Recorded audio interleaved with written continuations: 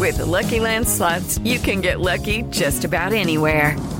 This is your captain speaking. We've got clear runway and the weather's fine, but we're just going to circle up here a while and get lucky. No, nothing like that. It's just these cash prizes add up quick. So I suggest you sit back, keep your tray table upright, and start getting lucky. Play for free at LuckyLandSlots.com. Are you feeling lucky? No purchase necessary. Void where prohibited by law. 18 plus terms and conditions apply. See website for details. It is Ryan here, and I have a question for you. What do you do when you win? Like, are you a fist pumper, a woohooer, a hand clapper, a high fiver? I kind of like the high five, but if you want to hone in on those winning moves, check out Chumba Casino. At ChumbaCasino.com, choose from hundreds of social casino-style games for your chance to redeem serious cash prizes. There are new game releases weekly, plus free daily bonuses, so don't wait. Start having the most fun ever at ChumbaCasino.com. No purchase necessary. VGW. Void where prohibited by law. See terms and conditions. 18 plus. Hey guys, it is Ryan. I'm not sure if you know this about me, but I'm a bit of a fun fanatic when I can. I like to work, but I like fun too. It's a thing. And now the truth is out there. I can tell you about my favorite place to have fun. Chumba Casino. They have hundreds of social casino style games to choose from with new games released each week. You can play for free anytime, anywhere. And each day brings a new chance to collect daily bonuses. So join me in the fun. Sign up now at ChumbaCasino.com. No purchase necessary. VGW. Void where prohibited by law. See terms and conditions. 18 plus. This podcast is part of the Sports Social Podcast Network. This podcast is part of the Sports Social Podcast Network. This podcast is part of the Sports Social Podcast Network. Geico asks, how would you love a chance to save some money on insurance? Of course you would. And when it comes to great rates on insurance, Geico can help. Like with insurance for your car, truck, motorcycle, boat, and RV. Even help with homeowners or renters coverage. Plus, add an easy-to-use mobile app, available 24-hour roadside assistance, and more, and Geico is an easy choice. Switch today and see all the ways you could save. It's easy. Simply go to geico.com or contact your local agent today. This podcast is part of the Sports Social Podcast Network. This podcast is part of the Sports Social Podcast Network. This podcast is part of the Sports Social Podcast Network. This podcast is part of the Sports Social Podcast Network. This podcast is part of the Sports Social Podcast Network. When I clock out of the hospital at 6 p.m., I'm not done for the night. That's when Gamer Nurse 40 clocks in, and she's got orcs to slay. Sure, I'm playing a 13-year-old in Scranton, but he's a level 53 mage with a filthy mouth, so I need to stay on top of my game. What'd you call me? That's when I crack open a Heineken 0.0. Zero alcohol, but just as refreshing. So I can focus on stealing his gold before his mom tells him it's bedtime. Take that, kids. Heineken 0.0. 0.0% alcohol. Now you can. Must be 21 plus to purchase. Enjoy responsibly. This podcast is part of the Sports Social Podcast Network. Geico asks, how would you love a chance to save some money on insurance?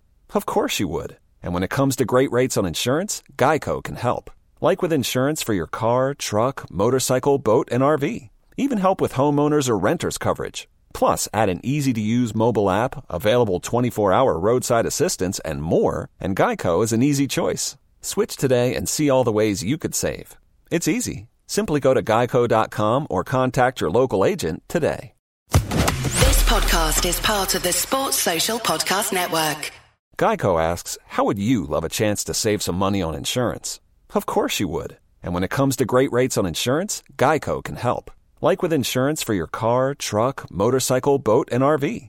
Even help with homeowners or renters coverage. Plus, add an easy-to-use mobile app, available 24-hour roadside assistance, and more, and Geico is an easy choice. Switch today and see all the ways you could save. It's easy. Simply go to geico.com or contact your local agent today. This podcast is part of the Sports Social Podcast Network. This podcast is part of the Sports Social Podcast Network.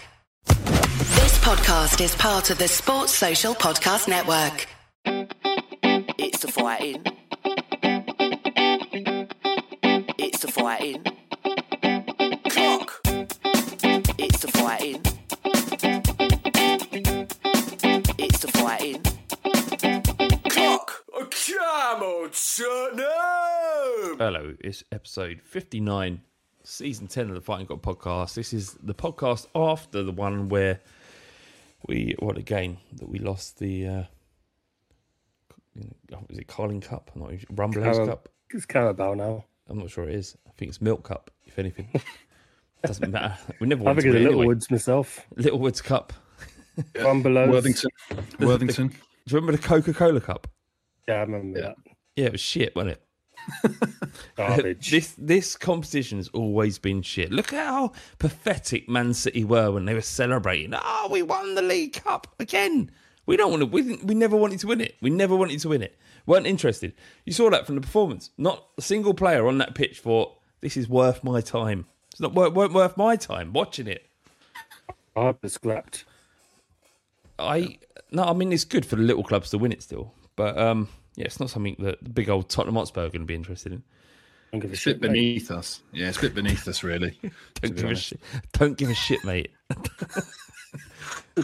Oh, fuck. It's so painful. Is it painful? I'm not sure, boys. How are you feeling currently? Well, I mean, not great, if I'm being honest, but, as discussed, it is all those things. It's shit. It's changed its name a million times. City have won it 400 times in a row.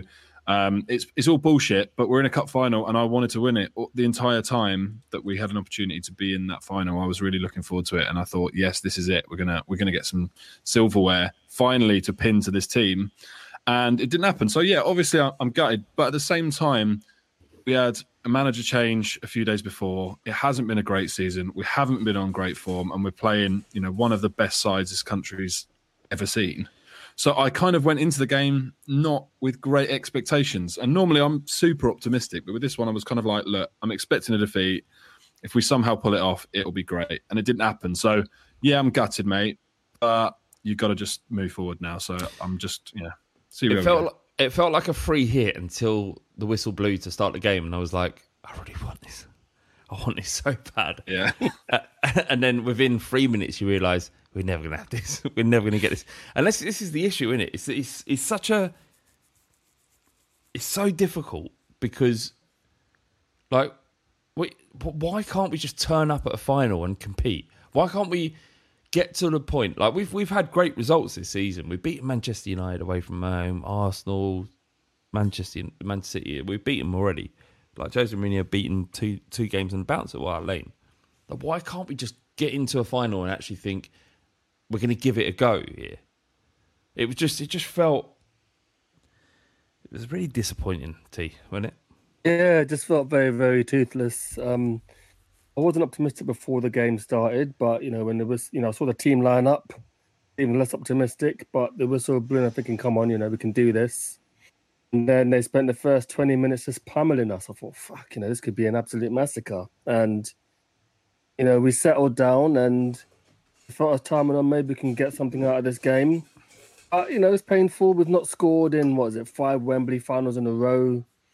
Just, all these stats that are coming out, it's just even more depressing. But, in the grand scheme of things, I think, this disappointment is not really as big as others we've had this season. It's just, I don't think this game defines Ryan Mason or any of the players there, so we just got to move on quickly. But why is it that Arsenal couldn't win an FA Cup last year? Or win, 4 FA Cups in the last 10 years? And and they beat City as well. Yeah, they beat City as well, didn't they? Yeah. Is there something about? Is it just that this is what Spurs are like? That there is outside of the realms of sensibility and logic, that there is some sort of force that exists outside of Spurs or looking down on Tottenham, and it's just saying, you had your fill in the 60s. You had Bill Nicholson. You had Birkinshaw. You've had your bit. Now you don't get it anymore. This is Man City's time. This is Arsenal's time. This is United's, Liverpool's, Chelsea's time. All the members of the Big Six, in inverted commas, all of them have had successes, like successes that we couldn't even dream. Like if we had had half of what Chelsea have had, or Manchester City, or United, then we'd be content. And that's the path to feeling happy in life. Is just being content. The problem with being a Spurs fan is we're never content because we never get just even once over the line. It's just fucking frustrating. I know Peter Smith, he sent in a question and said, where did this sense of entitlement come from with so many of our fans? Do you think, John, that Tottenham Hotspur fans have a sense of entitlement? I don't think it's entitlement. I think it's that we've had this very slow trajectory that's taken us from a lower mid-table team that occasionally would do all right in the Cups to being in a position where we are considered to be in what's now this top six. And I think the main difference between us and the rest is if you look at United and Liverpool and even the scum, they've got this like recent history of winning consistently, right? They've had sustained periods where they dominated the league, and even in Liverpool and United's case, like dominated in Europe in recent history, right? So that's that level of like winning stuff is kind of ingrained into not just their squad, because obviously the players churn, but their fan base and the club and all of the things that go with it. And then you look at the other two in Chelsea and City, and they've been financially doped to the point where they've then had success. And then that then breeds this idea of like continued success. We haven't done it that way. We've got into this top six, and at sometimes we were in the top 3 or 4 organically. We haven't never been injected with. We've never spent the most. We've never been in a situation where we've gone out and been a lottery club. And even the time when we did blow a load of money, that was because we let our best player go. So we've built up this for such a long time that we feel as fans, and now I'm thinking about it, it's not necessarily entitlement, but you do feel an edge of like, we deserve it because we've tried to be the good guys here. I mean, present news aside about the European Super League, but generally speaking, we've tried to do it the organic way, and try as they might, like Sky and all these other media outlets, trying to push little old Spurs down, we have forced our way into that. And so people now feel like, well, we should win something. We're owed it a little bit. And because it hasn't happened, and the longer it doesn't happen, the more and more frustrating it is, because we just need to get over the line. And then I think we start building that idea of what it means to win. And that's us as the fans as well as the team. I think perhaps some of the argument comes from not what's happened at Man City and Chelsea, because that makes sense. Like they pumped loads of money into it, it makes sense. What perhaps might be the issue is because Arsenal have had success, and more to the point, in most recent years, Liverpool have achieved more than... My dad witnessed Spurs win the league in 1961, but the European trophies that we won didn't compare to the Champions League. It wasn't the top tier competition. So my dad's, he's 70 years old and he's never experienced what Liverpool have done in the last 2 years. I mean, league title aside, but the Champions League back to back.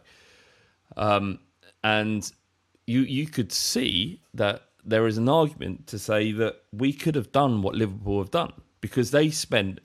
There were, was it 7 in 8 seasons when we went from Redknapp, AVB to Showa to Pochettino, where they didn't finish above us. And then they made the correct decisions, like multiple decisions. FSG came in, they made changes, they brought Klopp in, they brought Alisson and Van Dijk in at the right times, and it just all clicked for them. They had Salah, a great acquisition there, Mane, brilliant buy, and it all clicked, and that never seems to happen for Tottenham. And I guess that's where that frustration comes from. T, what do you make of it? Yeah, this feels so near, but yet so far. I think we wasn't entitled to beat City yesterday. Let's make no bones about that. Pep Guardiola has lost one cup final in 10 years. I saw that. That's what we're up against here. He's probably done as the best manager of all time when he finally decides to call it a day. Was it 29 in 30 that he's won? Was it something as mental as that? Unbelievable. Only Jose Mourinho had stopped him from winning a cup final once. Oh God, that was in Spain.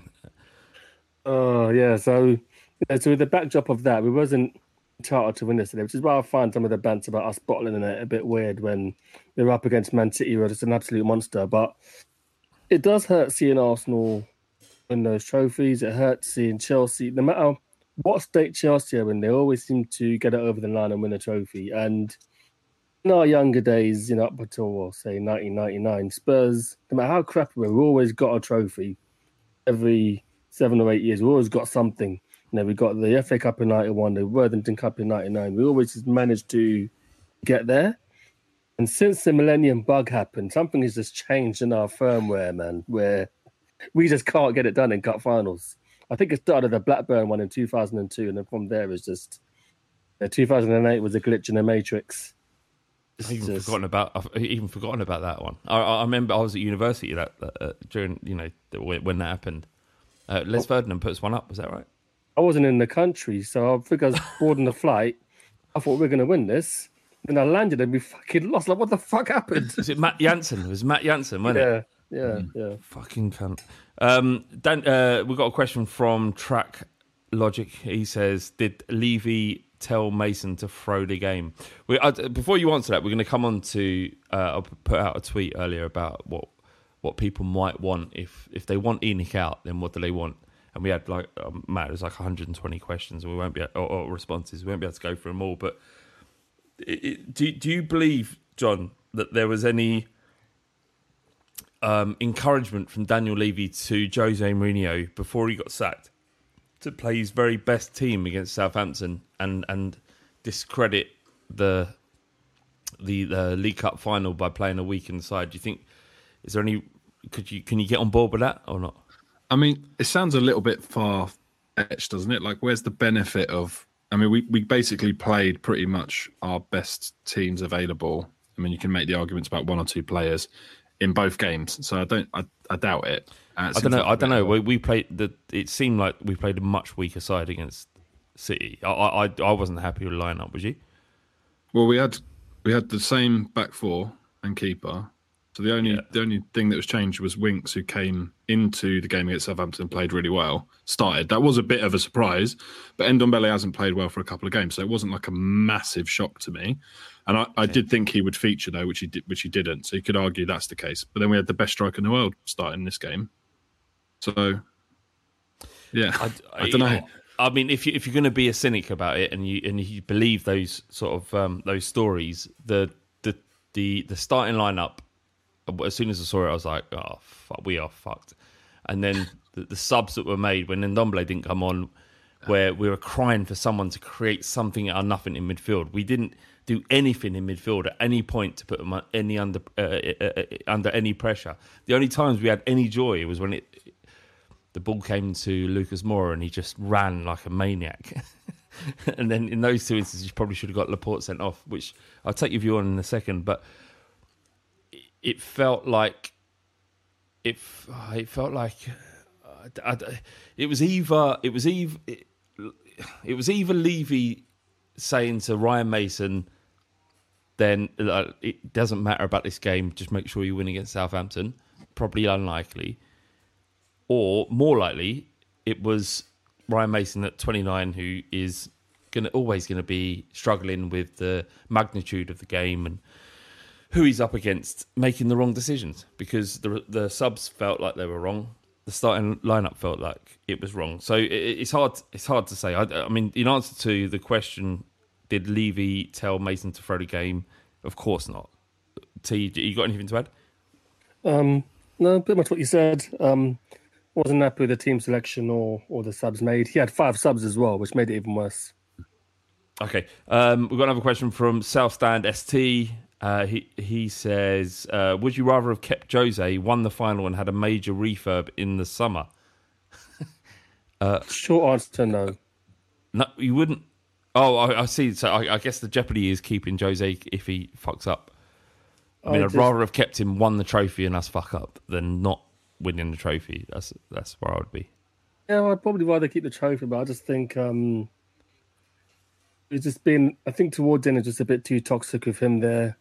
And it's just starting to filter through to the fans and the players. I mean, who's to say that, maybe if he won that cup, maybe he would have got the rebuild that he asked for in the summer. But I think it was external things that was making his job untenable, namely his calling out of players. Yeah, fair enough. We've got a question from Anasi, sorry. Why did Ryan Mason, with about as much managerial experience as you or I could give, why was he given the role over Chris Powell, who has 10 years under his belt? We don't know. I mean, go on. You guys answer first, and then I've got some comments to make about it. Well, yeah, thanks, mate. I think basically you have to look at a couple of factors. One, it's the kind of a PR win for Levy in a time where we just had the Super League stuff and it was pretty toxic. And so if you're gonna take a man, Jose, who was unpopular, then the club's in disrepute, the reputation's all over the place, and you've got to present someone. Ledley, to some extent, has been a little bit tarnished by Jose. Chris Powers, whilst I think personally is a Spurs man, he's a Spurs fan and has been a season ticket holder, etc. He's not synonymous with the club. So out of those three, if you have to pick one to step forward, it kind of, I can understand why it's Ryan Mason. Plus, you've got this story there in terms of his injury and the long association with the club. He's been there for years, etc., etc. So I think it is definitely down to that. And also, I just think it's much easier at the end of the season, even if he does well, to go, well, he's 29. He's not ready anyway. This has been great experience for him. He's going to stay associated to the club.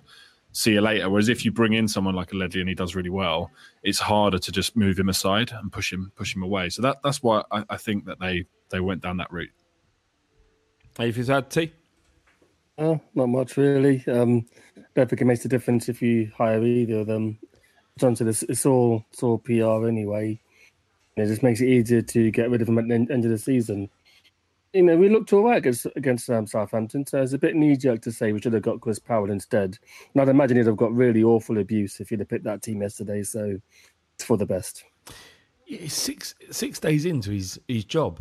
I know his job might be short-lived and it's he's going to go to the end of the season, but he's going into a cup final, which he's not prepared for. He has no experience to prepare for that. He's going up against Pep Guardiola and Manchester City, which is a challenge for anybody. And it's a situation where he couldn't win. Like could he have made decisions better? Yeah, he could have made decisions better. I wouldn't have picked that first team. I wouldn't have made the subs. But I'm a bloke who lives in Wiltshire, drinks wine on a daily basis and's got a dad bod. What the fuck do I know? Like Ryan Mason, I'm sure he's more qualified for me to make any kind of suggestion about what he shouldn't have done against the greatest manager in modern era and probably the greatest squad that we've seen certainly in the last 3 or 4 years in the Premier League, probably in the top 5 in the Premier League history since 92. So I think it's a little bit unfair to throw him under the bus. That said, right now, I hate his fucking guts, but only because he couldn't deliver me the impossible, and it felt like an impossible thing. Am I wrong there, John? No, that's completely fair. It's completely fair. I mean, when I saw the team, I was thinking maybe it's about the collective and not the players chosen. Maybe he's got a system in place that will get it done. I'm thinking, well, maybe he's not picked Ndombele and Bell because maybe he's got the team playing in a certain way. So we're playing out from the back. When Hugo had to go kick the 2 players alongside him, so obviously he had a plan to try and break their press. And, maybe there was logic to the 11 that he picked. As I said earlier, I don't think Ryan Mason's abilities hinge on yesterday's game, even though the team he picked in the subs were shit. Yeah, his career doesn't hinge on what happened yesterday. Or his career doesn't really hinge on what happens for the rest of the season. He'll always he needs to, at 29, take a path that leads him to a point where he can achieve the things he wants to achieve. But getting the Spurs job. I mean, you've seen that with Lampard as well. That Jorginho came out last week and said that I'm not. This isn't verbatim, but more or less saying Lampard was out of his depth. This was too soon for him, and. You can't just throw in a manager like Ryan Mason and just say, yeah, everything's going to be right. It's not. So this isn't a defining moment for him. He's got 10 years to work out how to be a top coach. He's doing his best because he's been put in this situation. Why he's been put in this situation is a conversation that we'll probably be having for years and never understand. We definitely won't. We might be having it for 5 weeks and then we'll forget about it altogether. But Mike... Go on, sorry, mate. Just quickly, on that subject about selection and stuff with Mason, any manager with basically a week going in to play City in any circumstance is going to be really tough to create and drill the players into a certain system.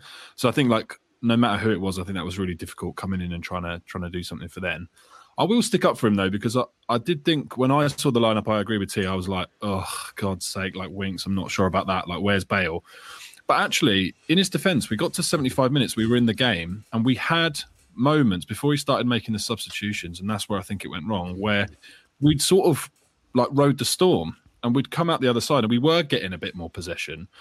And it was exactly at that moment when that sort of like light bulb went in my head, where I thought, we're in the game here. Just bring Ndombele on, get control of the midfield, and bring Bale on and give us like another threat, and we're in. And then the subs board comes on and Sissoko comes on, and I said to everyone in the room at the time, that's it, we've done it, we've fucked it, because we're now not going to be able to keep possession, or when we get it, we're not going to be able to use it very effectively. And so that's where I think he went wrong. I actually think the team he picked, by kind of hook or by crook, did the job for what it was supposed to do. And then it's that killer instinct which you learn with time, or like the very best managers pick that up very early. And I just like he just made bad calls with the substitutions, and that can happen. So yeah, I don't think it was a complete disaster in terms of selection. I just think the substitutions is what really ultimately what killed us. So we can always break down the technical aspects, and I agree. Like I 100% agree with what you just said, John. But all of us, on about 80 minutes, we're like, so we can do this. We can. Yeah. Hold on a minute. So I watched the game on my own, which is no way to watch a cup final. I got to say, the last time I watched a cup final on my own was in 1991. And obviously we won the FA Cup against Nottingham Forest. But since then, I've watched every important game with other people. But given COVID and shit that's happening, and the fact that I have to work early on Monday morning, so I could not watch it with someone. I had to sort of go through it on my own, and it just didn't feel like a cup final. It felt like I was watching a league game at Wembley back 2 years ago. Can't remember what was my point. How did I start that? Watching a game alone. No, it was before that. Doesn't matter. I've forgotten what I've said. I just caught up in my own sorrow and misery because I just feel like I deserve. No, you thought we could win towards the end. Yeah, that was it. Yeah, so I felt like I was like, "Hello, come on, boys! Like maybe Macy's got it all right. Maybe we can snatch one here." But it was like, have you ever seen the Avengers, like Thanos, the inevitable? I am the inevitable, and he clicks his fingers and everyone fucking dies. That's what it felt like when Laporte headed that goal in. It was just like, yeah, I get it, I understand it, and it was the worst. It was one of the most. It was just it weren't backs against the wall. It was just the inevitable was coming, wasn't it? Anyway, look, let's not just concentrate on that 'cause it's fucking boring. We all know what we witnessed. Mike from Queens, he sent in the question: what, if anything, can we do to cheer up Son? Fucking, I don't know. 200 grand he gets paid a week. Does that not cheer him up? Just fucking get on with it. I'm sad. It was dreadful. Yeah, but we don't have to. Look, Mike, I get where you're coming from, but it's not our job to cheer up fucking Heung-min Son. It's his job to fucking do something. And I'm grateful. Like, I'm happy that he's a part of us, and I want him to sign a new contract and all that sort of stuff. And I'm sure there's a sort of element of jest in his question. I'm just not ready for it. Can we do anything to cheer up Son, John? I think everyone likes a massage, don't they? Just a little shoulder rub. Like if you're feeling a bit down and someone just comes, like if you're in the office or whatever, or even if you're at home, the missus or whatever, or your other half comes in and they just start giving your shoulders a little rub. That always cheers me up. Chocolate, it's a pretty good one. Just assorted gifts, just stuff like that. Gift vouchers. Everyone likes gift vouchers, don't they? How would you cheer up a Heung-min Son who's face down, naked on a massage bed, oiled? I reckon you just slowly put your hand underneath the towel and then just whisper in his ear, another 100 grand a week, as you slip in your little finger up his arse. I love that. Is that where you were going, T? Because that's not where I was going. I was like, good massage, like good, like work his glutes, like get his shoulders loose, and make him ready for training.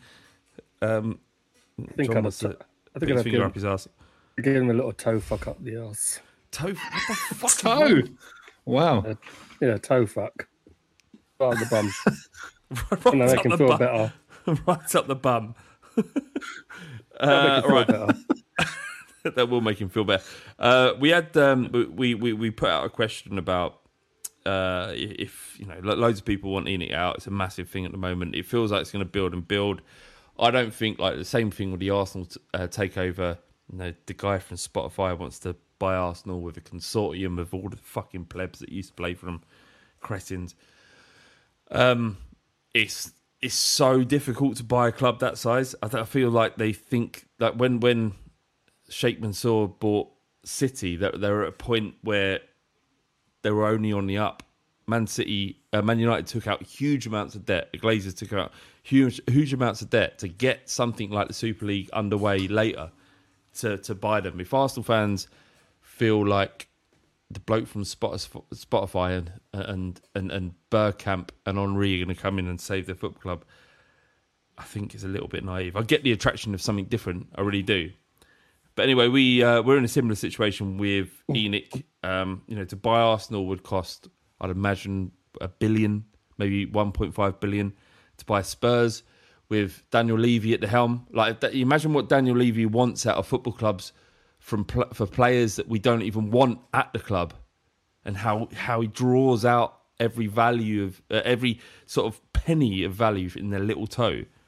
What's he going to do with his own stake in the football club? Like, what's he going to do if, say, an investment company from America or Amazon, whoever it is, come along, right, Daniel Levy, ENIC, we want to buy Tottenham Hotspur. We want to buy them off you, and we're going to do whatever we want to do with them, but we need your stake. We need to be the major investor in the club. We need to own the most amount of shares in the club to have a controlling aspect of it. What's your price? If Spurs are worth 1 billion, he wants 2 billion. Is that like? Does anyone else feel like any kind of takeover would be so long and protracted that it'd be that what Spurs fans want and the people that want ENIC out, it isn't going to be so obvious and so sort of open-handedly ready? T, what do you think? You're correct in that it'll be protracted. What Arsenal are doing is kind of tugging at the heartstrings, having ex-players and a fan buying a club. I would rather a fan not buy Tottenham, in the sense that they'll make a decision that'll annoy someone. I'd rather someone just be cold-hearted, which is a bit what ENIC are in actuality. I think having fans buy the club isn't great. I personally think that something needs to change, and I feel that the ESL was a tipping point, because we could have been booted out of the Premier League. We chased this dream. I understand why Levy went for it with a bit of FOMO, with the other 5 out of the big 6 going for it, but I think something has to change, whether that be Levy stepping back and having someone else from ENIC take the reins. I just think that we can't have this Stockholm syndrome that it's better the devil you know. I don't go along with that. I think the problem we've got, though, I totally agree with what T's saying there, but I think the problem that we've got is that we're at a valuation now on a size and the infrastructure we've got. There isn't really like anywhere to go. So we're like at the maximum value of our business, if you want to call it that. And so anyone that's coming in, I don't think that they come in and go, right, great, now's the time to blow loads on transfers. That won't happen. They'll basically come in and do what Arsenal's owners have done and just go, we don't really care, as long as we sort of sit between 8th and like 1st, that's fine, because we just tick over as a revenue model. And so the only way I ever see this playing out better than the scenario we've got now is you have like an Abramovich type or a Sheikh Mansour type who wants like the glory and the soft power of having a successful football club in Europe. Because if you get Bezos or like a big American consortium or anyone else, they're just going to run it as a business. They're just going to buy it, going, right, that brings in X amount of £1 million profit a year if we just keep doing exactly the same thing, which is what Arsenal do. I reckon that the people out there that want ENIC out, and I'm getting to the point now where I feel like in order for us to make a step forward, we need owners that are going to speculate, and maybe that ENIC and Daniel Levy, which is where I'm siding with currently. Like I want what we have currently to do well. Obviously, we all do, and maybe maybe the fact that building a stadium costs a lot of money, so can't spend on transfers. Building a training ground, same. Being at Wembley, same. COVID, the same. At some point, football's going to enter an equilibrium where perhaps ENIC do intend to spend and speculate, not just spend, because we spent on Ndombele, we spent on Lo Celso. That's spending, but speculate to the point of can we achieve more than what we have previously? And that's what we all want, really, because what we've achieved in the last 10 years isn't trophies, but it is a new foundation to go on and beyond. Now, can Daniel Levy and ENIC send us that way and give us what we really want? I don't know. But if you want Amazon in, like Jeff Bezos, or do you think they really give a shit about the plight of Spurs fans and what we want? Of course they don't. The issue with American owners is that they'll be more amenable to the ESL. So that's a genuine concern. I think Alex mentioned earlier on when we spoke to him on WhatsApp that Sheikh Mansour or anyone like that isn't going to buy a club anymore because of FFP rules and fit and proper persons. So we're not necessarily going to get that. I do think that there are things that ENIC can control and change, and I feel that Daniel Levy buying Gareth Bale, for example, I'm happy that Bale's here. Buying him over a defender was a sticking point for Mourinho. Maybe something like that's got to be scaled back. Director of football who has a proper vision for the club. And Hitchen's getting a lot of stick. I don't know a lot about him. I'm not going to stick a boot in on him, but you need to get a proper director of football who has a vision for the club with the players that we buy and the philosophy that we're playing. We can't just go from Poch to Mourinho to another progressive manager, director of football trying to buy players to fit that model. We need to try and streamline version of thinking. So if ENIC are to stay, they've really got to rethink how they're buying and sourcing players, because there's value out there, and especially I know we don't want to go back to the Championship, but people like Ollie Watkins, who I thought was overpriced, but he ended up doing okay for Villa. I feel that our scouting has to improve. Yeah, but you'd say that, but Vinicius cost us £3 million in a loan move, and Ollie Watkins would have played as much football as he has. And of course, I mean, Ollie Watkins was a bad one to make, but I'm just saying that in terms of recruitment, there is value to be had, and we just seem to be buying awfully. And it's with recruitment, it's not that straightforward to find gems. I mean, Brentford famously use a recruitment model which works well for them, and I just feel that our recruitment, the model that needs to change a little bit, because we've bought an awful lot of shite over the last 5 years. So we sent out a tweet. It says, if you want ENIC out, what would you want to replace him? Obviously, talking about it on the pod tonight. What would be some good suggestions of how we replace ENIC if such an event would arise? And there's no, despite all this sort of groundswell of opinion against ENIC and what we want, there's absolutely no guarantee that anything's going to happen. And if I was to put my house on it, that ENIC will be at Spurs for the next 3 or 4 years, probably. So it doesn't matter greatly, but people's opinions are important. Tim Sullivan said, "Don't necessarily want ENIC out. I've preferred more sensible choices made. I think overall they've been fine. New training ground, stadium shows good intent, but unlucky with transfers we have brought in recently. Bad decision was Jose. That was only ever going to end one way." I think at the time it wasn't a bad. From my perspective, it wasn't a bad decision. John? Yeah, I mean, I think what he's saying is pretty accurate. I think this is the thing, right? All of us aren't privy to the potential investor pool in the world, right? So we're not talking about who specifically you'd want. You're talking about the idea of the type of owner you want to see. I think broadly speaking, again, I think what he said there is true. We have got training ground, stadium, all the rest of it. But this is to T's point, there doesn't seem to be a real thought process and structure around recruitment. And ultimately that has cost us. And it's not even about, we need to spend 200 million every summer.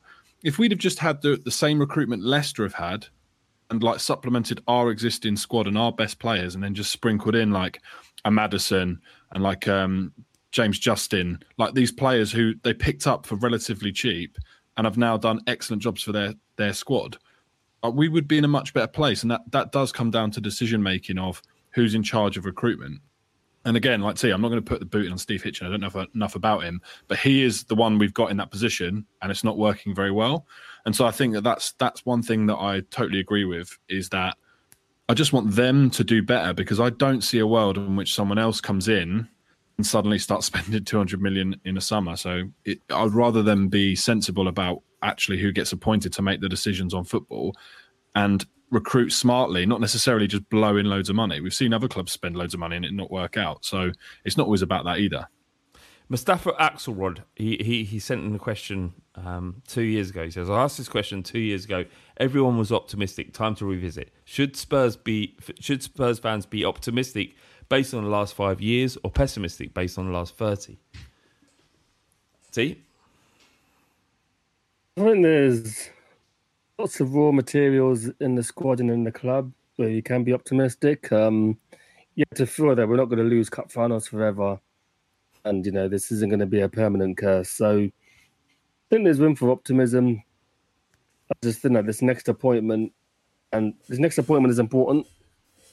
And how we change our recruitment model also is important too. So I'm optimistic. But these two things really got to get it right. Because in the early days of ENIC, mid-noughties, we had people like Huddleston, Aaron Lennon, Enos, who were cheap talent, but really elevated Spurs. And no reason why we can't go back to maybe a modified model of that. So I think there's room for optimism, and I feel that the outcome of these protests is that maybe they'll listen.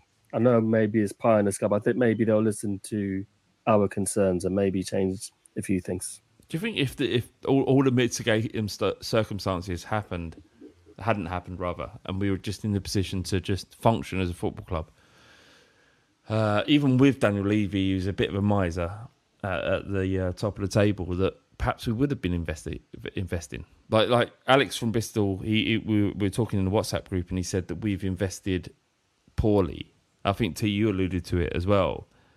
But where have we invested poorly? Like, I know Jansen was bad. Paulinho was bad. But would you say in the recent times, Højbjerg and Ndombele and Celso were bad moves? Well, Davinson Sanchez was a record signing. True. Aurier replaces Walker. True.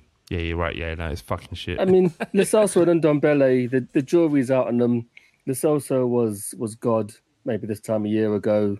Now his name is mud. Ndombele has a good run. And, now he's not looking at his old self. So the jury's still out on those. But in terms of recruitment, it's just been very, very, very hit and miss. I think, Flav, you said yourself loads of times, it's a lottery when you're buying a player. But it needs to be joined up thinking from the club and the manager. And hopefully we see that in the next 18 months. John, what do you think that there is going to be a change at Tottenham? Are we going to see a difference? Are we,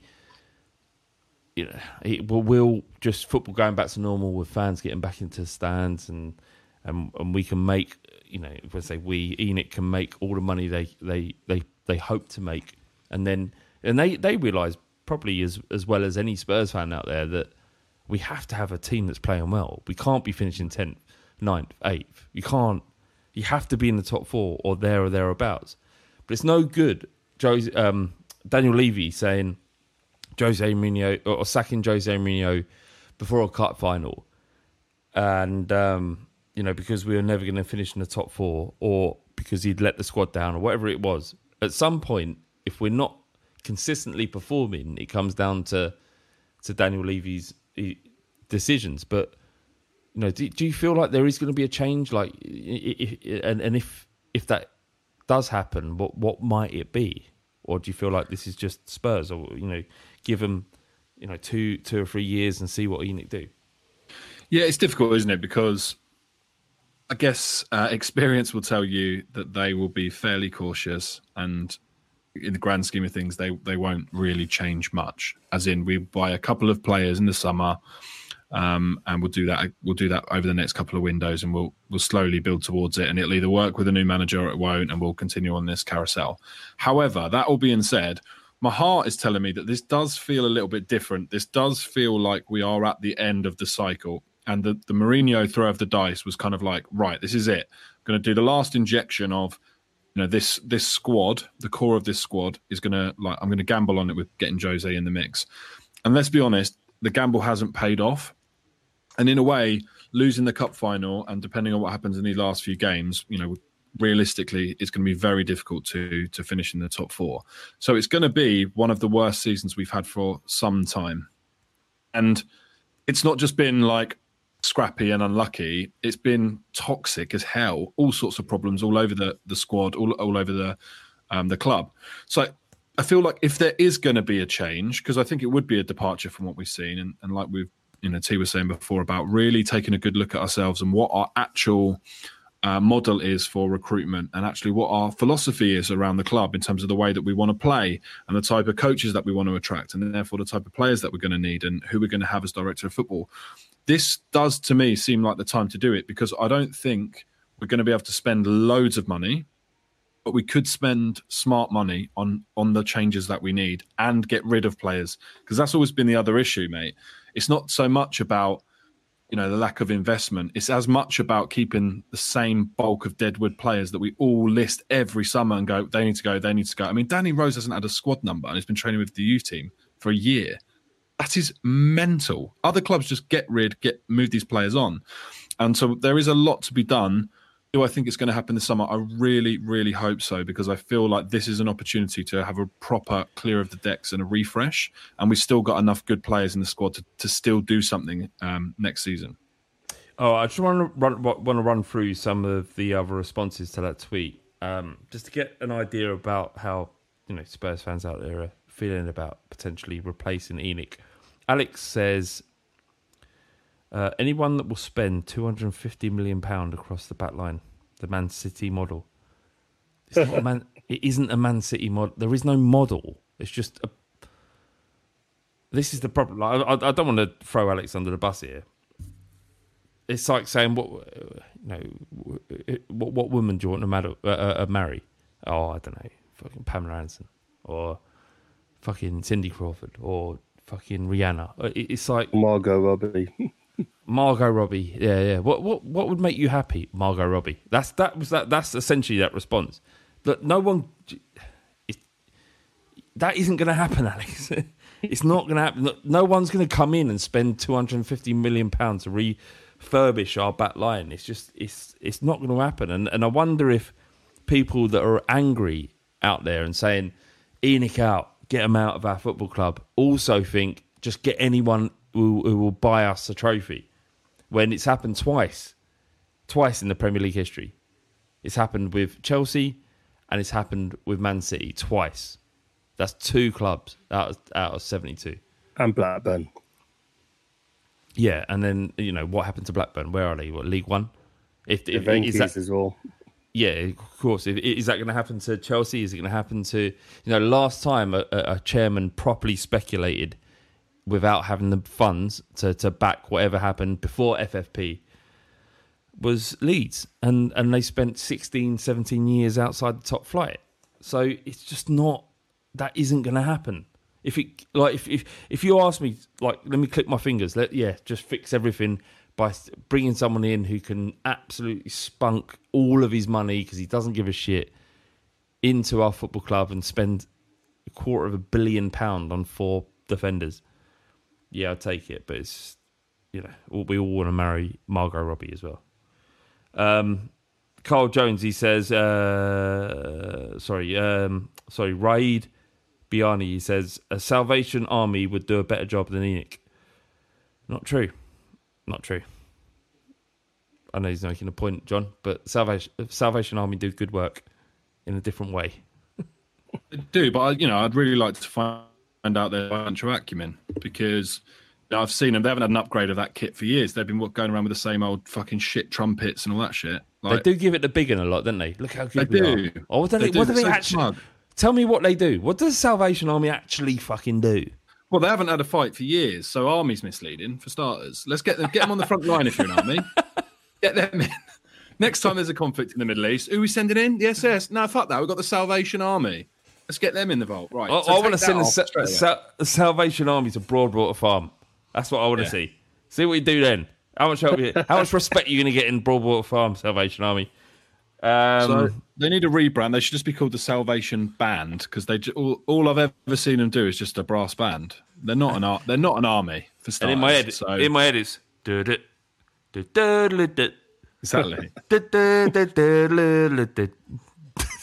And then when one of them gets smashed with a glass bottle, it's just that. Wah, wah, wah. Fix burners. That's what we need. Yeah. Fucking proper. I've lost the fucking thing now. Okay. I've seen someone say, but this one's actually quite funny. Keith E1317 says, "Well, since I've had both my jabs, I recommend Bill Gates." Very good. Good. Again, something that's what people want and what we can actually achieve is, or what's going to happen to our football club is so different. And again, we talked about earlier about like Arsenal fans like clamouring over this geezer who owns Spotify. This geezer's worth £3.5 billion, right? Arsenal won't sell for anything less than maybe 1.2 billion based on their value. So he's going to spend half of all of the money he's amassed by building Spotify for the last 10 years that they've been about, whatever it's been. And now he's going to go into Arsenal. He's going to go into Arsenal and then buy them Mbappe. It's never going to happen. It's never going to happen. Like and this is the problem. There's a disconnect between the business and fans. We want everything. We want, and this isn't even Spurs. I think Spurs fans have a legitimate claim on, wanting things to be better than they have been over the last. Not even over it's been great. Like it's been better than I've ever experienced in my life. Really, the last 10 years have been the best Spurs I've ever seen, and I don't want to go back to the early 2000s. And I don't think we ever could do because of what ENIC have built and how they've benefited from the Premier League. But to think that there is an owner out there who'll come in and have your, as a fan, best interests at heart, and give you the players that you want, you're out of your mind. Because there's a reason why Abramovich took over at Chelsea, and there's a reason why Sheikh Mansour took over at Man City, and it wasn't for the betterment of fucking Chelsea fans or Manchester City fans or the game at all. They had ulterior motives. I don't know, boys. I don't want to read anymore. Oh fuck! Where do we go from here? How does this season end, T? And Ryan Mason wins 6 out of 7 games, and yes, everyone's happy. Yes, there's a lot of good things said about Mason. At halftime at the Southampton game, yesterday, as I said, he tried to play a bit more of a passing game.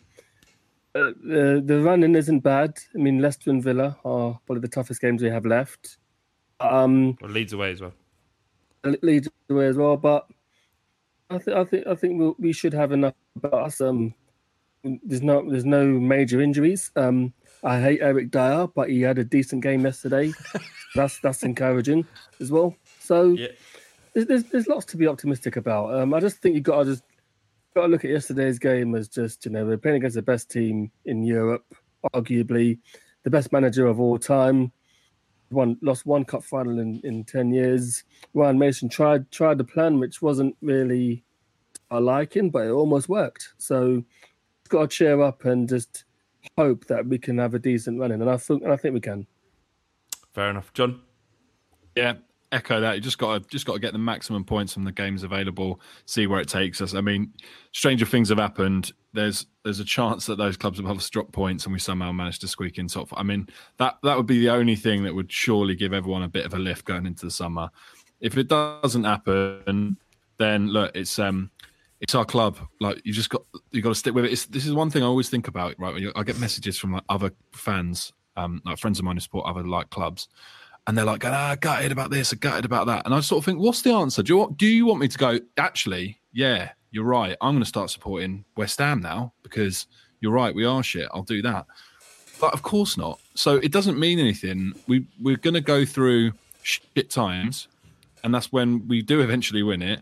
All of that energy and that frustration builds up, and eventually we can release it like a massive spunk ball coming out of a massive cock.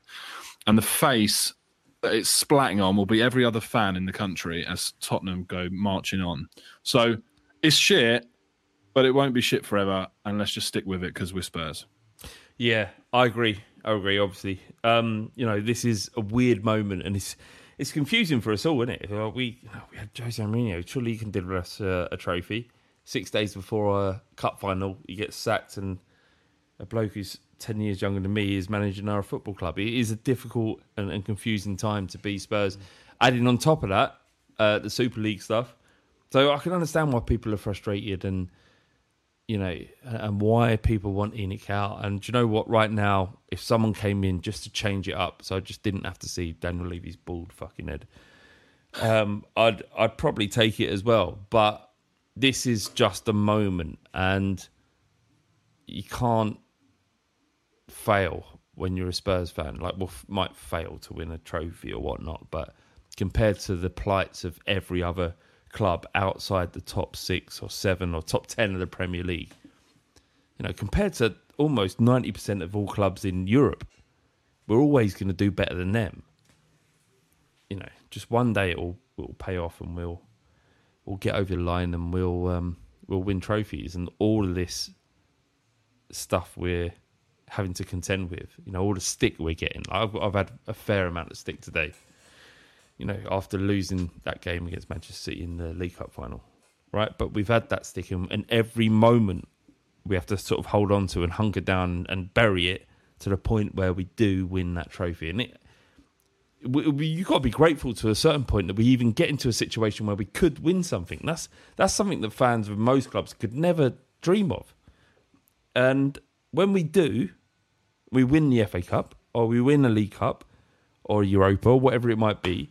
We have the finances and the size to attract, even if it isn't Nagelsmann, he's gone to Bayern Munich by the sounds of things. If it is Brendan Rodgers or someone else, we've got a better chance than most each season of winning silverware.